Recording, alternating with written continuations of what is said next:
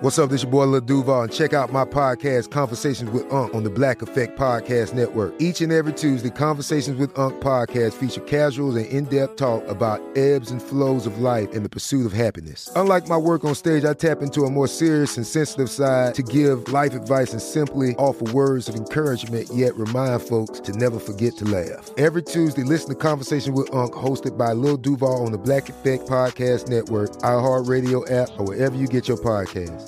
Presented by AT&T. Connecting changes everything. When you buy Kroger brand products, you feel like you're winning. That's because they offer proven quality at lower than low prices. In fact, we guarantee that you and your family will love how Kroger brand products taste, or you get your money back. So next time you're shopping for the family, look for delicious Kroger brand products, because they'll make you all feel like you're winning. Shop now, in-store, or online. Kroger, fresh for everyone. This episode is brought to you by Navy Federal Credit Union. At Navy Federal, it's been the mission to help the military community for over 90 years. And not just help them, but do everything to make sure they not only grow, but flourish. That's why Navy Federal Credit Union has all kinds of great savings and investment options like share certificates with sky-high rates. So don't hesitate. Start growing your finances today with a variety of savings and investment options. Navy Federal Credit Union. Our members are the mission. Savings products insured by NCUA. Investment products are not insured, not obligations of Navy Federal and may lose value. The volume. John, pick the water bottle up and put it next to your head. That is for It's a gallon. That's a Kool-Aid cookout picture. Yeah, I feel like you text the other guys and you're like, I'm going to have this big ass water container. Let's see if Shea says anything. I'm like, that's what happened. From this angle, it looks crazy too. Like, yeah, it looks half my body size. Like my, it's my. It looks like the bottle in the water cooler. It looked like you're drinking out of just a water cooler. Big as my torso. Y'all remember on Pee Wee's Playhouse when Pee Wee would show with just like that big ass cowboy hat on? Right. About that shit. Yeah. What are you talking about? Whatever are you talking about? Just a reminder, you can catch us recording this podcast live on AMP. AMP is a new live radio app that lets you call in and chat with us in person while we're recording. Get the app on Apple's App Store and make sure you follow us at Jenkins and Jonez to get notified when we go live.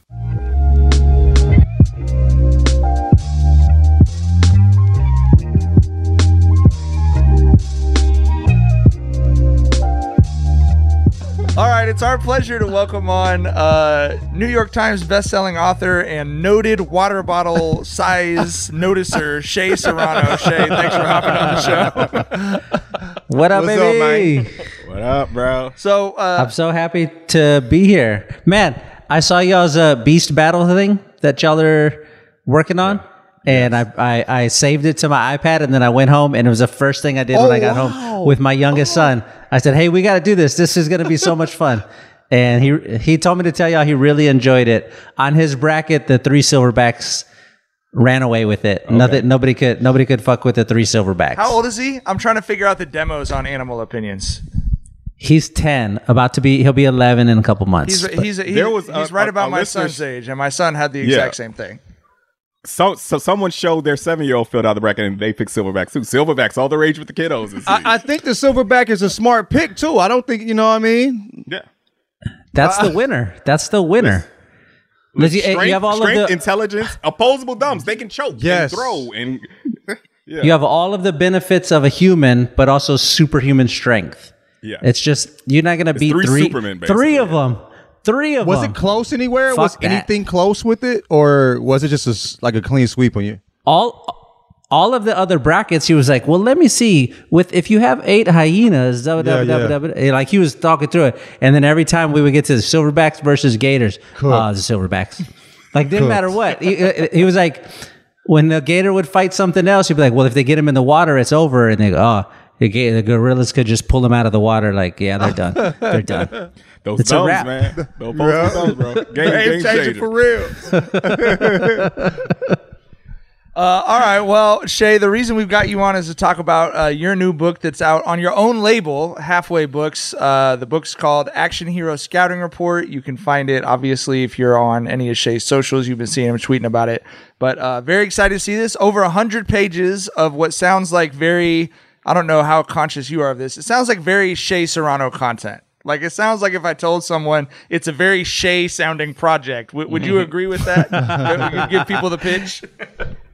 Yeah, that's exactly what it is. I love action movies.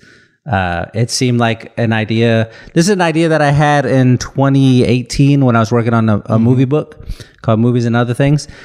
But as you mentioned, this is 105 pages. It was too long to put in a different book. Like, it had to be its own standalone thing.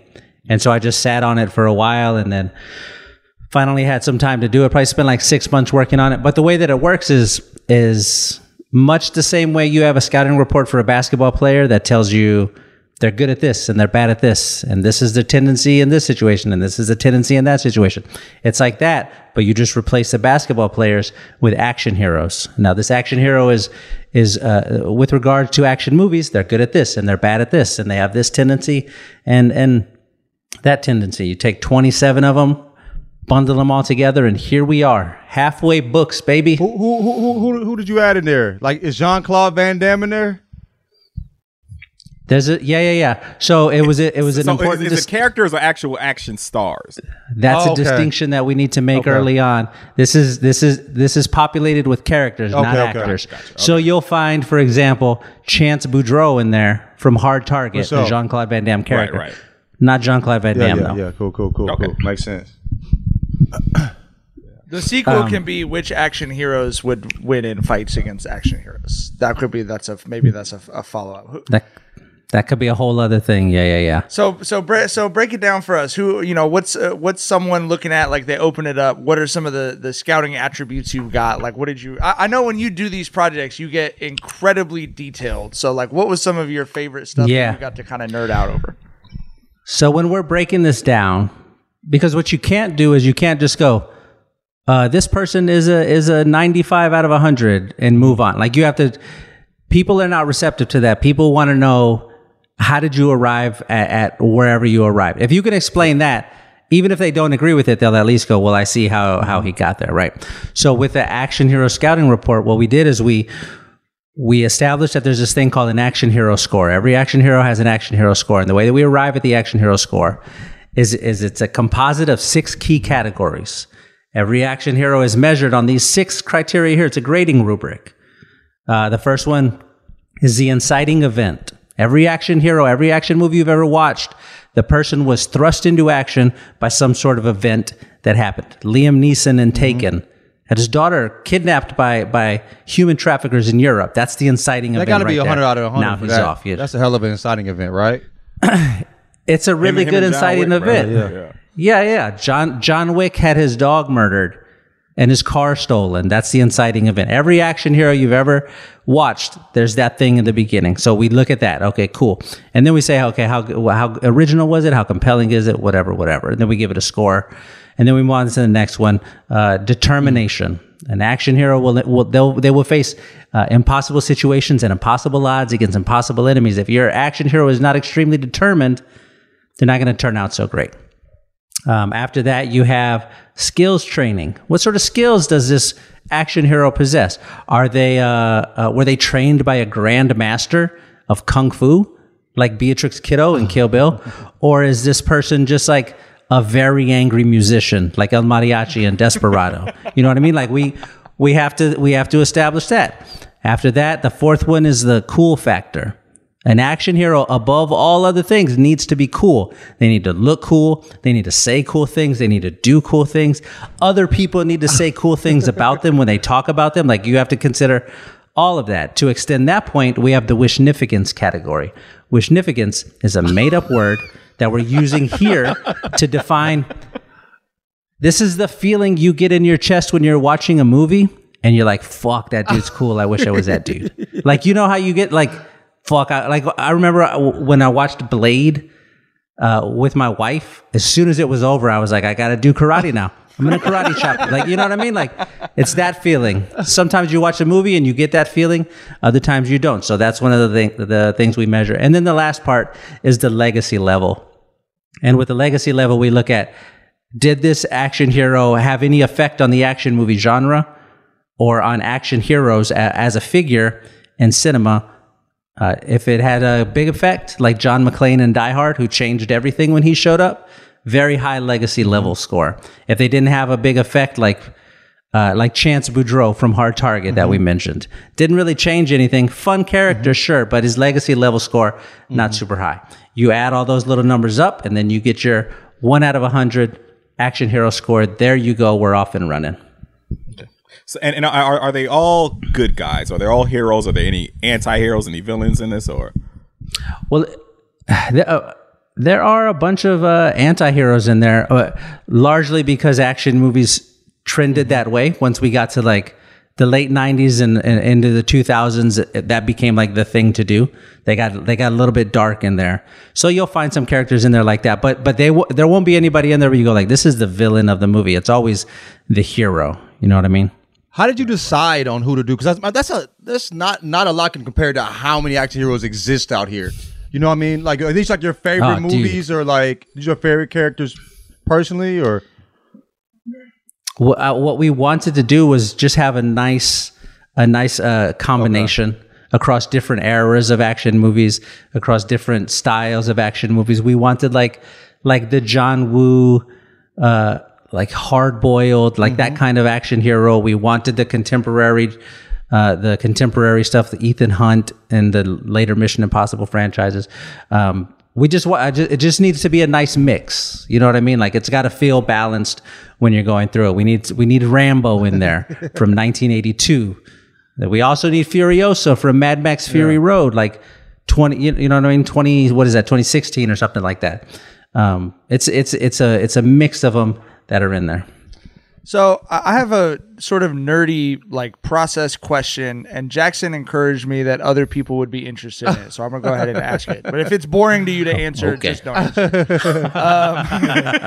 Okay. So, you obviously had success in sort of traditional book publishing, right? New York Times bestsellers, etc. And you've been branching out with your enterprise, halfwaybooks.com, and putting your projects out in this way. I've been enjoying it because you can see that there's less filter between you and the product. So like, I feel like the cover of this project is a good example of that. It looks like an 80s action movie VHS cover. Like, it looks like sort of something you would have cooked up. But I'm curious about your decision to kind of transition into doing stuff under your own imprint. You know what I mean? That's not something I haven't seen a lot of writers outside of like poets who do chapbooks and stuff like that. I haven't seen people who've been New York Times bestsellers go, I want to put this out online. I want to do it my way, and I'm starting this website. I'm going to do it. So what kind of led you to go down that road with your recent projects? It just seemed like a fun thing to do.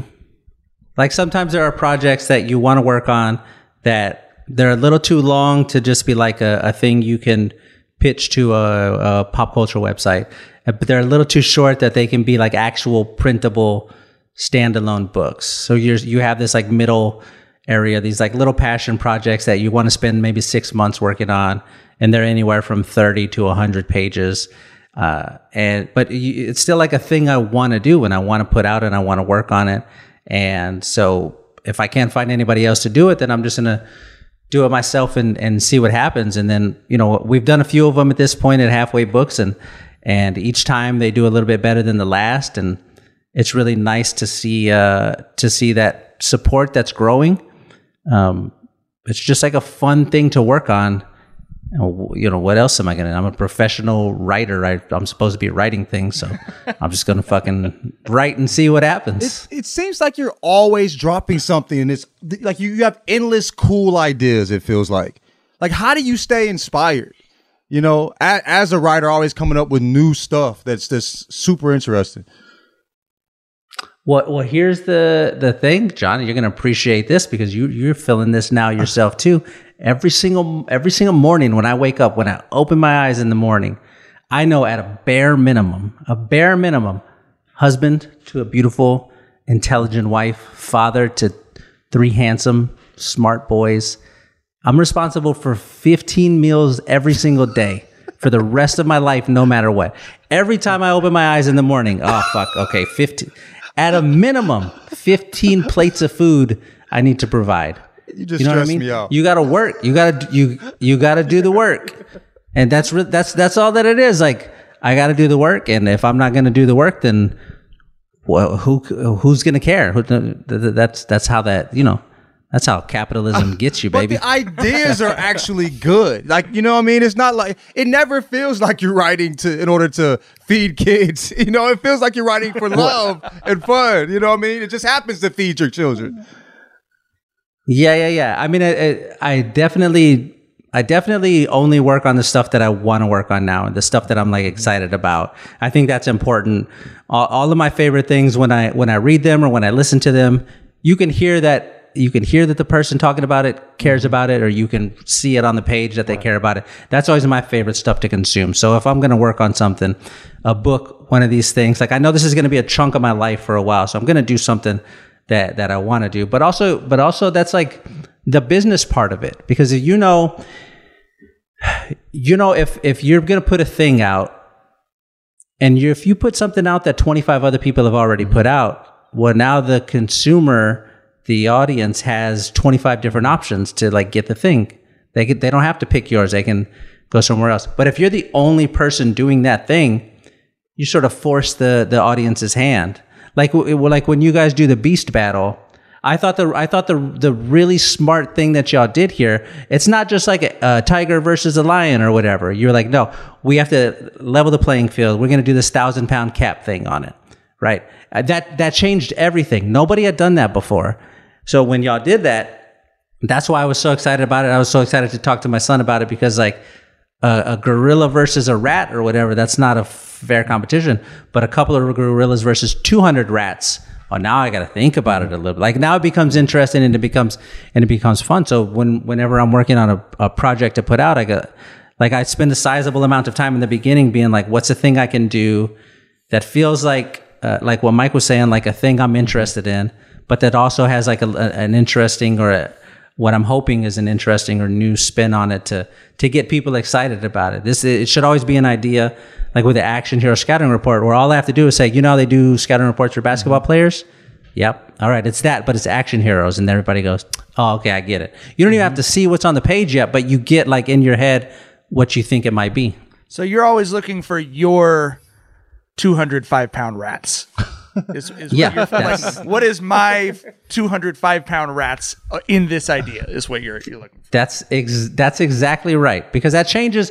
It changes every single thing. I think a very easy example to do is like several years ago. I remember the Carter 3 was celebrating a big like a 10-year anniversary or something. So this is 2018, and I knew every person who wrote about rap in every publication was going to write something about that album. So you can't I can't compete with somebody like Wesley Morris at the New York Times. Like if him and I both wrote the same thing, he's gonna fucking blow me out of the water every single time. He's just too talented. Doreen St. Felix, I can't write how she writes.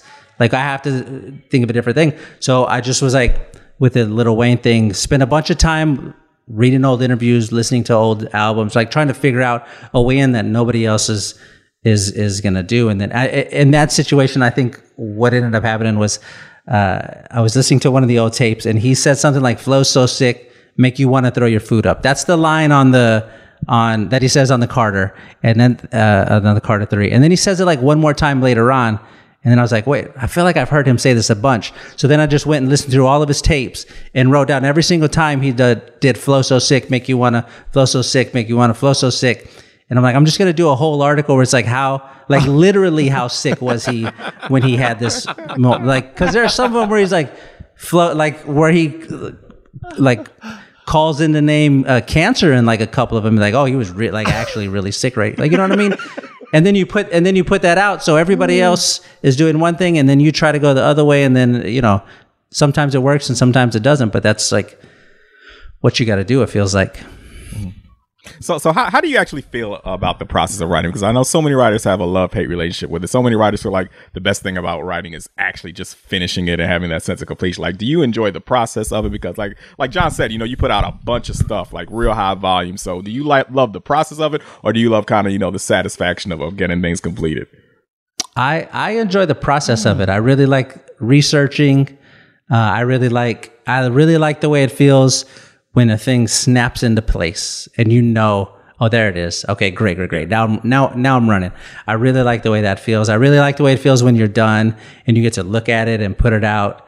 And then I especially like, you write the thing, you publish the thing, it's out, and then it's gone. What's the next thing? You know what I mean? Like there's a small period in there where you get to be like, yeah, and then you got to get right back to it. But that little small break that you get feels really, really good, and it's like a thing I'm always chasing. How many short stories or books do you have that aren't finished, that you started but they didn't make it to completion? Are you a person that just, I'm gonna fight through it, or you like, I'm gonna put this to the side because you said this idea came in like 2018 and it's just now coming out? So yeah, it's usually I will tinker with a thing, and then if it feels like it has legs, then I'll chase it down. And if it feels like it doesn't, then I'll just discard it really quickly. So the last thing I put up before this was last year in October, a short story called The Abduction. And it was about a guy who gets abducted by aliens. But again, the go left when everybody else is going to go right. The idea for that one was, you watch any alien abduction movie, they abduct the guy, he's up on the ship, and then he's like, oh my God, aliens, help me, like fire in the sky. He's terrified, right? He's like, they always abduct a wimp. What happened if they accidentally abduct, like they get a guy up there and it turns out he's fucking John Wick. And now he's just fucking ripping aliens apart and killing them. Like, so that's what the story ended up being. But that one really early on, I was like, oh, this feels like it would be a fun thing to write. This feels like it has legs. Let me go ahead and chase that down. But there have been a bunch where you start it and you go, oh, this was a funny tweet. It's not a funny book chapter or funny article. You know what I mean? You spoke about Fire in the Sky. That movie scared the shit out of me in 7th grade. Fucking terrifying. Bro, I slept with all the lights on. I was sleeping in the basement at that time period in middle school. Slept with all the lights on downstairs. Mom came down like, why you got all the damn lights on and shit? You know what I'm saying? What got me to sleep was there was a brown and tan rug or like blanket that was sitting in the hamper.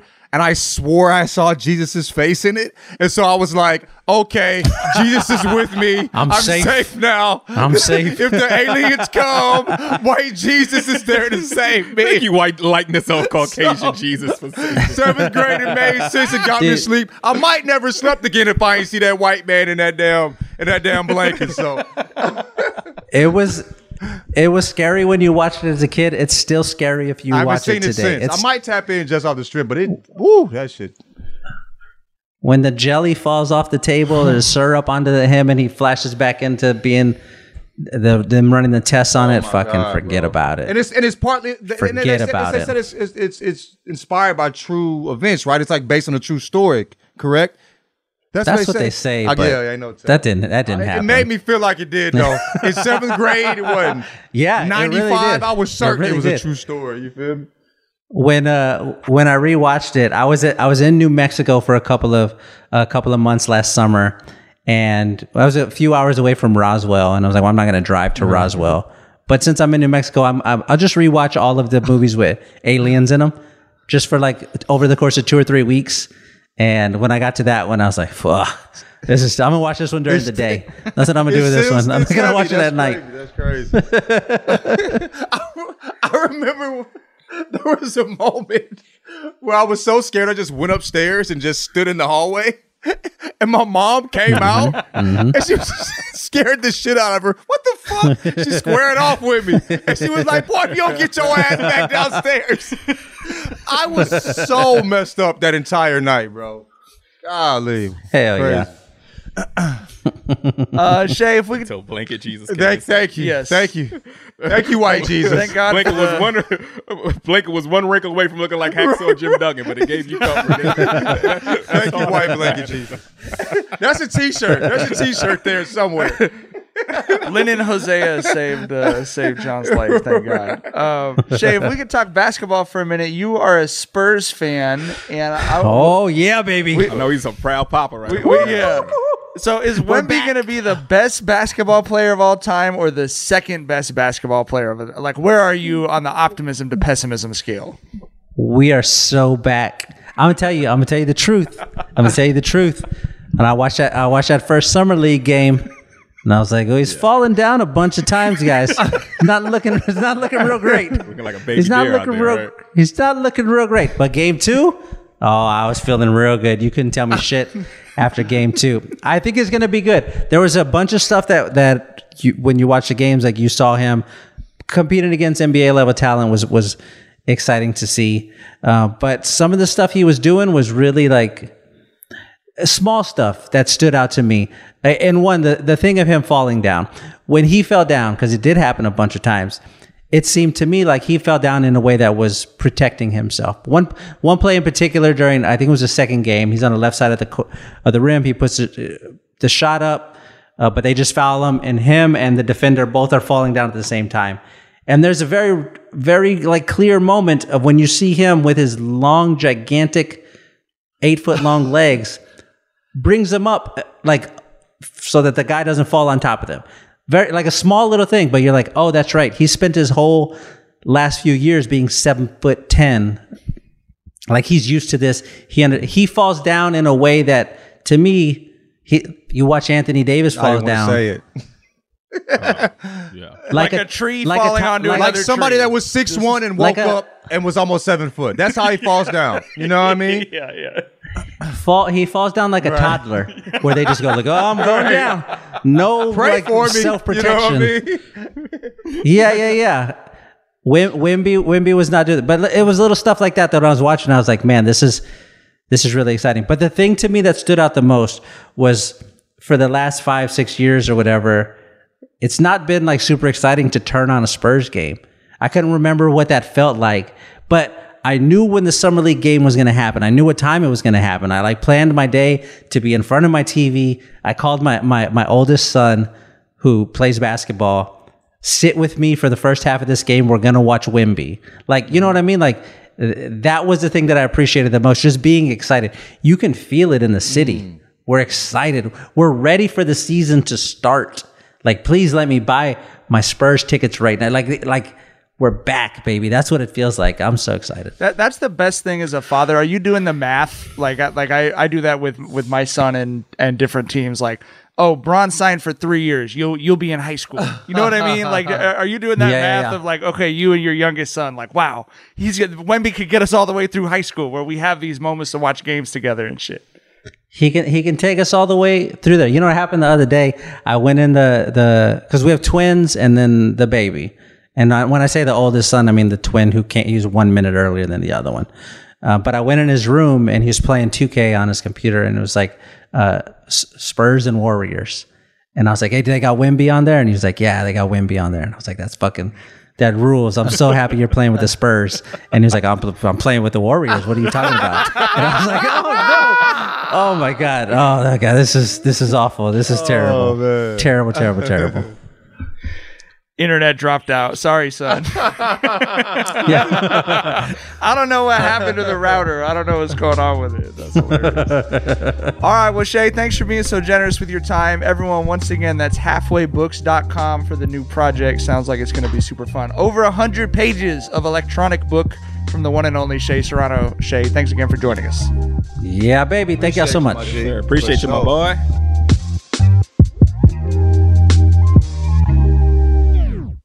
Open a limited-time 11-month certificate at Kemba Financial Credit Union. At 5.25% APY, it's more than triple the national average, plus it's a safe and secure way to grow your money. Visit your local branch or kemba.org/cb for details. Offer expires May 31st, 2024. APY equals annual percentage yield. Restrictions apply. $500 minimum and $250,000 maximum deposit. Advantage status required. Comparison based on bank rate average. Federally insured by NCUA. This is Malcolm Gladwell from Revisionist History.